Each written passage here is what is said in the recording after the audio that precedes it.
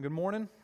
It's good to see you this morning. My name's Daniel. I'm one of the pastors here, and it's great to be back. I know many have been traveling this week for Christmas, and we traveled, went down to Alabama for a few days, 2 days with my family, 3 days with Rachel's family. Had a great time, and we're really glad to be back, and I'm excited to be here and worshiping together with you this morning. We are nearing the end of our series in the book of Psalms. If you don't know, we've been looking at the Psalms for the past few months. We've titled this series, The Songs of the Heart. And we have this morning and next week, and then January 11th, we will start a new series that will last throughout the spring. We're going to be looking at the book of Acts together. God's mission to the world, praying that God's kingdom would come on earth as it is in heaven. I'm excited about getting into the book of Acts for where we are in the life of our church and where I think God is leading us.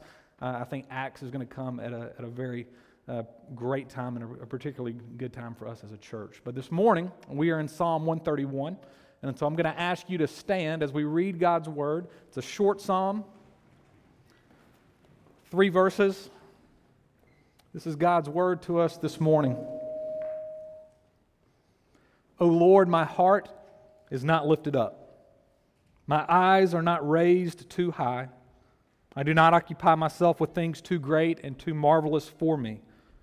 But I have calmed and quieted my soul, like a weaned child with its mother. Like a weaned child is my soul within me. O Israel, hope in the Lord, from this time forth and forevermore. Isaiah 40 tells us the grass withers and the flowers fade, but God's word endures forever. Let's pray. God, I ask now, as we come to you, asking for you to speak, that we could come bringing, Lord, the truths of our own heart. Many this morning are feeling all kinds of things. We come with sadness, we come with loss, we come with hope, we come with joy, we come with baggage, we come with a lot of unrest. God, our outer lives often look hectic and crazy, but Lord, if we were to all see the inner life, our hearts, and really how much at unrest our hearts are, Lord, we would all be encouraged because we would see one another the same as we are. So Lord, I pray this morning that you would give us rest deep within, contentment deep within, that you would reveal yourself as the way that happens. In Jesus' name we pray. Amen. You can have a seat. Well, in 2007, the movie Reign Over Me came out, was released. I don't know if you've seen that movie. Adam Sandler, Don Cheadle. The movie's about Charlie, Adam Sandler, who has lost his wife, lost his children, his daughters, and he lost his dog all in one car accident. And so Charlie's been left all alone. And he is extremely sad, and he's deeply depressed. The pain, the hurt, the loneliness, it's just too much for Charlie. And so he is retreated into himself, and he is pulled away from all relationships. And the way that Charlie deals with his sorrow and with the pain and with his loneliness and sadness, with this inner chaos of his own soul, is that Charlie immediately throws on his headphones and he listens to the song Reign Over Me. He throws his headphones on as a way to drown out the inner noise of his soul, to drown out the noise and voice of his heart. That's how Charlie escapes. Now, this whole series in the Psalms, but in particular Psalm 131, is a way in which God has been leading and is leading us this morning individually and as a church into emotional, healthy Christianity. And I'm not naive enough to believe that this sermon series now is going to be the silver bullet and all of us are going to live emotionally healthy lives as Christians every day of our life. We will continue to need one another. We will continue to need to encourage one another into vulnerable, open confession, and ultimately to trust in the Lord. And I also know that all of us here this morning have differing ways that we deal with the inner voices as they well up within our heart. Perhaps this past week you were confronted with some of those voices. If you were away from your family or you were with your family. Sometimes our families can cause the pain and the sorrow and the hurt to well up more than any other place.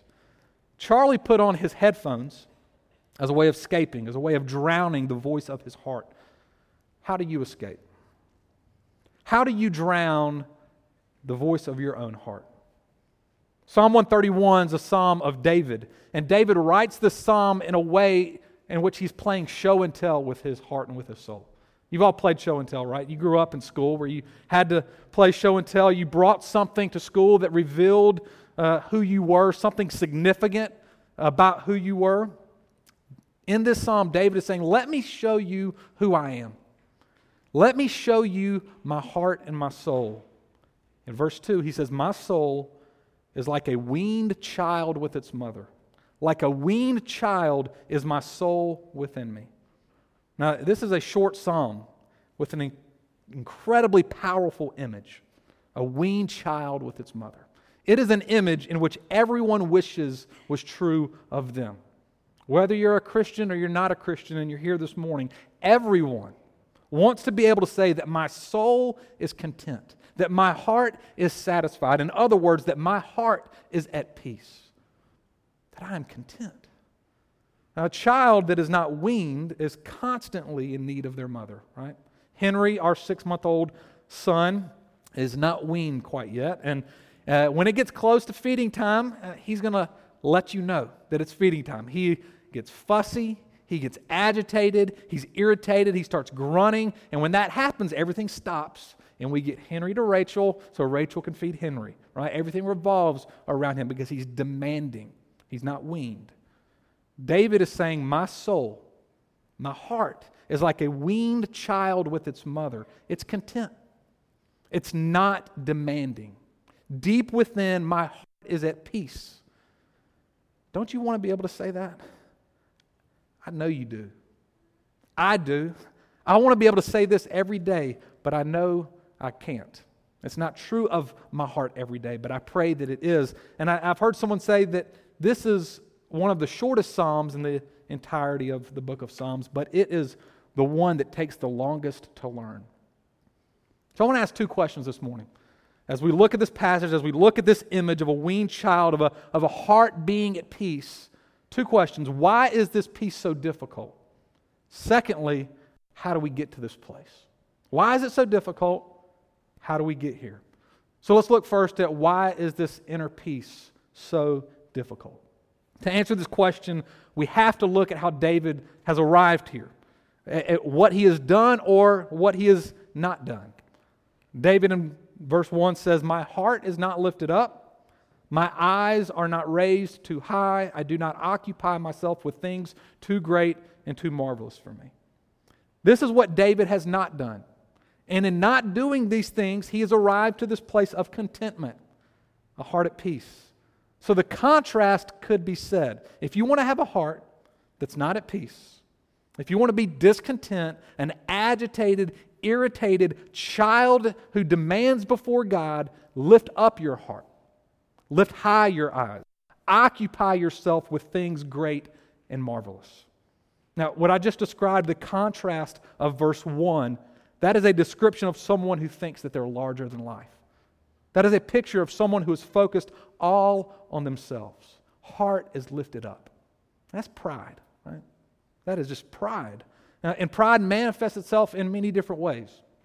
Pride makes you think that you know better than another person knows. Pride makes you think that you know better than God knows. Pride is the thought, Lord, I really don't like how my life is and my circumstances right now. If I were going to do things, I would do them this way. In fact, I will do them this way, even though you tell me not to. This is what Rachel has to live with a lot, married to me. There are things in which I do know more of than Rachel does, but there's one thing that I've learned that she will always know more than me, and that's anything mechanical. And no man likes to admit that, right? No man likes to admit that their wife is more mechanical than he is, but it's just true. It is true. Her dad's an architect. She can see things, envision things, thinks in ways that I cannot, even if I try really, really hard. But there are, and there are still times, most of the time probably, where we're doing something like putting up blinds in our house or putting a toy together for Henry, and she knows what she's talking about.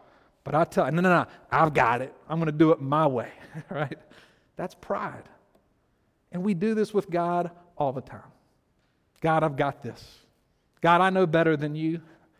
Really? That's what we think deep within our hearts. We know better than God. Now, listen, pride's not just the thought that I am great. David in this psalm also says pride is when our eyes are lifted up, is when our eyes are haughty, is what one version says, meaning when we look down on other people. Author and professor David Paulison, he makes the point that pride is not just about me, it's also about you. That I must look down on someone in some way, that I think I am better than you. A proud heart says, I am right in myself, and pride with haughty eyes says, I am right compared to you. That's what pride is. It's thinking better of yourself while looking down on others. Listen to what C.S. Lewis says. He says, pride gets no pleasure out of having something, only out of having more than the next man. We say that people are proud of being rich or clever or good-looking, but they're not.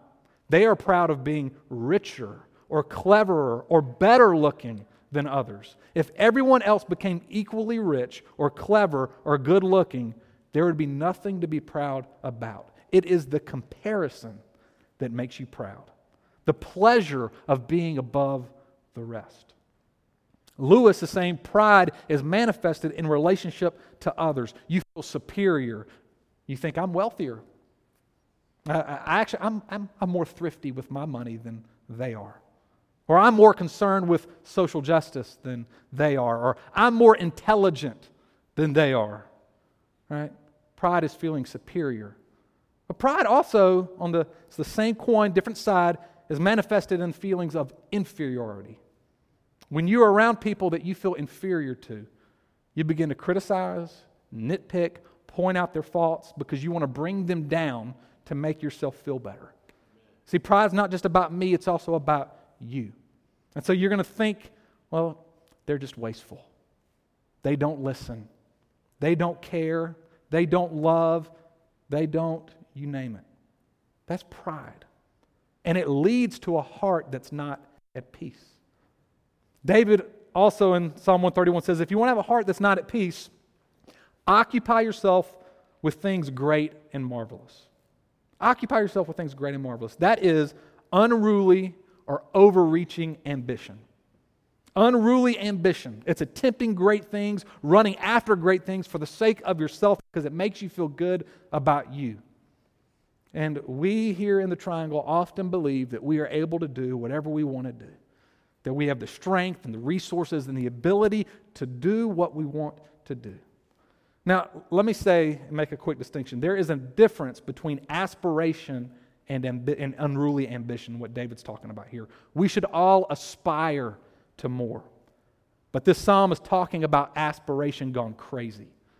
This is talking about doing things and attempting things because it makes you feel special or powerful and that you think you can do it in and of yourself. Occupying yourself with great and marvelous things. It's unruly ambition, but it's also more than that. It's someone who is preoccupied with things that they cannot change. Things that they cannot change. They think about it all the time, right? And they think that they can change it because they're prideful. And someone who's presuming to have the power and the ability to make life look the way they want it to be. Again, it's a picture of someone, often of me, who thinks we have the control over all of our life. And so if you want to have a heart that's not at peace, if you want to be discontent, if you want to have all the stuff going on inside of you, as much as you try to make it appear as though you're calm on the inside, all this discontent is going on. If that's what you want, lift up your heart. Lift high your eyes, look down on other people, occupy yourself with things great and marvelous. This is someone who's consumed with themselves. And when this is a depiction of our heart, we will try all kinds of things in our own power to drown the inner voice of your heart. You'll try all kinds of things in your own power. You'll drink more alcohol. You'll work more hours. You'll do more meditation. You'll play more golf. You'll go for another run. You'll take another nap. You'll get in another fight. You'll watch more TV. You'll serve on another board. You'll help on another nonprofit. You will try all kind of Christian activity to try to drown out the noise of your heart, but you're relying all upon yourself. Charlie threw on the headphones to drown the noise of his heart. We try all kinds of things, creative things. Have you ever been around a crying baby? I think we just maybe had a crying baby. We all have been around a crying baby, right? How cruel would it be if we all just, when you're around a crying baby, you just kind of let the baby keep crying, and you turned up music a little bit louder to kind of drown the baby, or you turned up the TV a little bit louder so you would drown the baby's cry. That's cruel. Everybody knows that's wrong, right? Nobody in their right mind would do that. Yet that is the majority of us in the way in which we deal with our hearts. We drown out the voice of our heart. We turn to ourselves. We're filled with pride, thinking we can make it on our own, thinking we're better than others, picking other people apart, attempting great things to feel special. And the only thing that this does is cause more anxiety and more fear and more sadness and more loneliness, which is why this inner peace that David's describing is so difficult for most of us. It does not come through ourselves. So how do we get to this place? This is my second point. Verse 1 is the result of being weaned. Verse 2 gives us the way that David has gotten to this place. He says, I have calmed and quieted my soul. I've calmed and quieted my soul. That's the key verse in this whole psalm. This verse literally could read, I have made level my soul. I have made level my passions. As someone who's taken a bulldozer to their passions.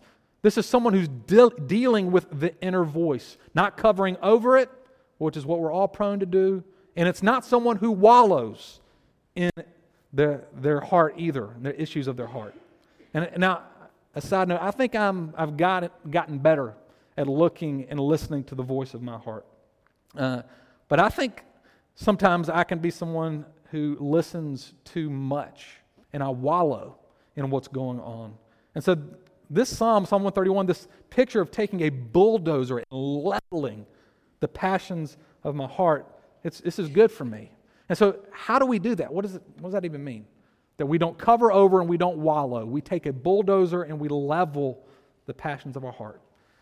It does not happen by sheer self-will. You can't try as much as you may to tell yourself to stop being angry, tell yourself to stop being irritable, to stop feeling depressed. You can't tell yourself to be content. If you could, you would remain in a constant posture of self-reliance and self-dependence. You'll never be at peace and content that way. It also doesn't come by changing your circumstances, though that's what most of us think, right? Contentment, peace. It'll come when I have just a little bit more money, or I live in a different house, or I have a different job, or I just have a different job, or my marriage gets a little bit better, or you name it. If our circumstances would just change, then I'll be content. So contentment is really hard for selfish people, for prideful people, people who are focused on themselves. And all of us here this morning, we have different temperaments, every one of us, different temperaments. Some of you appear by nature calm and relaxed and laid back. Some of us live at a frenetic pace, always moving, but deep down the voices are welling up within all of our hearts, these fears, these anxieties, sadness, and we all want to control it. But letting go of control, confessing our inability, confessing our feelings, and then turning to someone who is powerful enough to change things, turning to one who is able to comprehend everything, turning to one who is sovereign over everything is the only way to have a heart that's at peace. It's the only way to be truly content. Taking a bulldozer and leveling our passions does not mean that we invalidate our fears and anxieties and sadnesses. It does not mean that we wallow in them. It means that we identify what's going on in our hearts and that we bring our hearts before the Lord and we trust the Lord, His presence and His promises. Trusting in the Lord is the bulldozer that levels our passions. Knowing that God is good and that His plans are better than our plans and His ways higher than our ways. David, the author of Psalm 131, in 1 Samuel 24 and 1 Samuel 26 gives a great example of what this psalm lived out looks like. In 1 Samuel 24 and 26, David has already been anointed king of Israel. That happens in 1 Samuel 16. And Saul, who is the reigning king, gets really jealous of David. He knows God's anointing is upon him, and so he's going to try to kill David. And he doesn't want David to become king. In both chapter 24 and chapter 26, David and his men have the opportunity to kill Saul. They could take over the kingship of Israel. It could appear as though God had put them in front of him, and David could have acted and killed Saul on the spot. He could have changed his circumstances. But instead, David says, I cannot raise my hand against the Lord's anointed. He trusts God's plan. He trusts God's timing. Rather than pursuing his own ambition to be king, David trusted the Lord and his plan, and he knew God was in control and God was sovereignly leading his life at all times. This is how David can say his soul is calm and quiet, that he's like a weaned child with his mother. But listen to this, if you're feeling discouraged. David learned this. This was learned by David. David grew into this. This was not the picture of David's heart and soul all the time, right? If you know anything about David's life, he was an adulterer. He was a murderer. He was a man full of pride. So David grew into this place, which should encourage every one of us. Because growth in the Christian life is a process. And we welcome everybody here at Christ Central to be in process wherever God might have them be. Growing in grace, growing in your understanding of your own heart, and in your trust of the Lord with your life. It's a process. Which means at least two things for us. That there is hope for every single one of you. There is hope for every single one of you. No matter where you are this morning, no matter how you feel, the Lord offers himself to you and he calls you to trust him and to look to him. And the second thing that this means is that nobody here has arrived. Nobody's arrived. No one here is perfectly trusting the Lord all the time. No one here is perfectly content every day of their life. The hope, verse 3, hope in the Lord, the hope that we have, Christ Central, is that there was one who could sing this psalm all the time. There's only one who could always sing this psalm, and it was Jesus. Jesus Christ is the only one who is consistently humble, not looking to control his life, but humbly giving away his life. And he had every right to demand power, to demand recognition, to demand another way of salvation than the cross. But Jesus knew that his Father's way was perfect. The Son trusted the Father beyond what he could see. Jesus' soul was like a weaned child with his Father. Jesus wasn't consumed with himself. He didn't look down on others. He didn't attempt great things to make himself feel special. He didn't presume to know great things. He trusted his Father. And if the perfect Son of God could bring his heart with his fear and his sadness and his anxiety before his Father, we can too. And then like the Son, we take the bulldozer of faith and trust in our God. And we know his ways are higher than our ways, and we know that he will always lead us in goodness and mercy all the days of our life. That he will do all things for our good and for his glory. We don't need to cover over the inner noises of our heart that I know all of us have. Think about how obscene and absurd if you had mildew stains on the inside of your home, if you just put a coat of paint over the mildew stains and just kind of continue to live life. How crazy that is. We can't live covering over these voices and think they'll disappear. We have to address what's going on in our hearts. And we can cover it as we may, even with spiritual things. But we have to bring our hearts before God. And then we pray with faith and trust. And we say, God, I believe, help my unbelief. And we lean not on our own understanding, but we look to Christ. And we know that our God reigns in goodness and mercy, and he is in control. And when we live like this, when we trust like that, our God invades our hearts. And he calms and he quiets our soul. So as we enter into this new year, 2015, what a great prayer that we can pray, no matter where you are. What a powerful image we can pray that will be true of us, no matter where you are. That God would come and quiet our souls. That we would be like weaned children with our mothers. That God would give us peace and contentment as we trust Him. Let's pray. God, I ask that you would help us, God, to be honest first. To be honest about really what goes on in our hearts. That we wouldn't feel like we have to cover over them and we would not wallow in them. But that we would come and bring ourselves to you, God, and that we could see that you are good and faithful and strong and worthy of trust. And help us to trust you and lean on you and lean into you. And as we do that, God, would you give us a contentment and a peace that I know we all long for. In Jesus' name we pray. Amen.